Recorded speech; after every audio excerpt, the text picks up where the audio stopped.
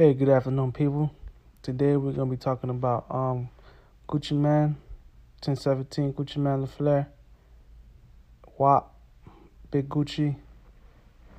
Yesterday was the release of his 101st project, October 2, and he went on air, I believe, yesterday with Ebro in the morning, and he was explaining to Ebro how,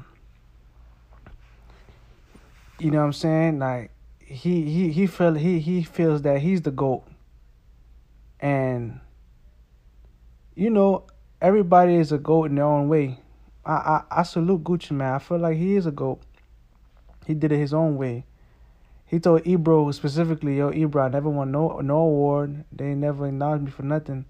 I got 101 projects, and I'm probably one of the richest rappers." You know what I'm saying?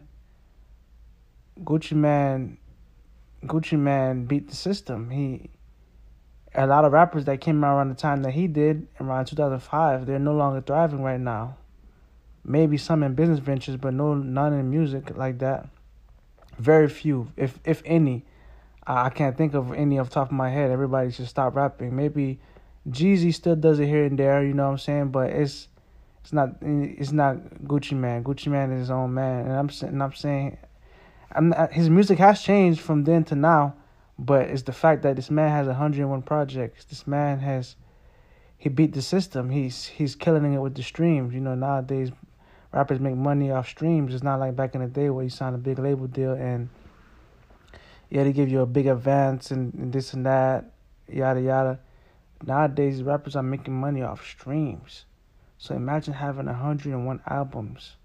So 101 albums times, I'm gonna just give you, I don't know the mathematics for the streams, but all I know, every couple of streams equals some change. So if you got 101 albums, you know what I'm saying, available to be streamed, you have to think about how many songs does this man have really. Let me do the math. If you have 101 albums, I'll say roughly, you know what I'm saying, I'll say about 15 tracks per album. That means this man has 1,000. I mean, this man has it says about 1,500, but I know this man has over 2,000 songs. Artists always have songs. Artists have always more songs than they release because they usually are their biggest critic.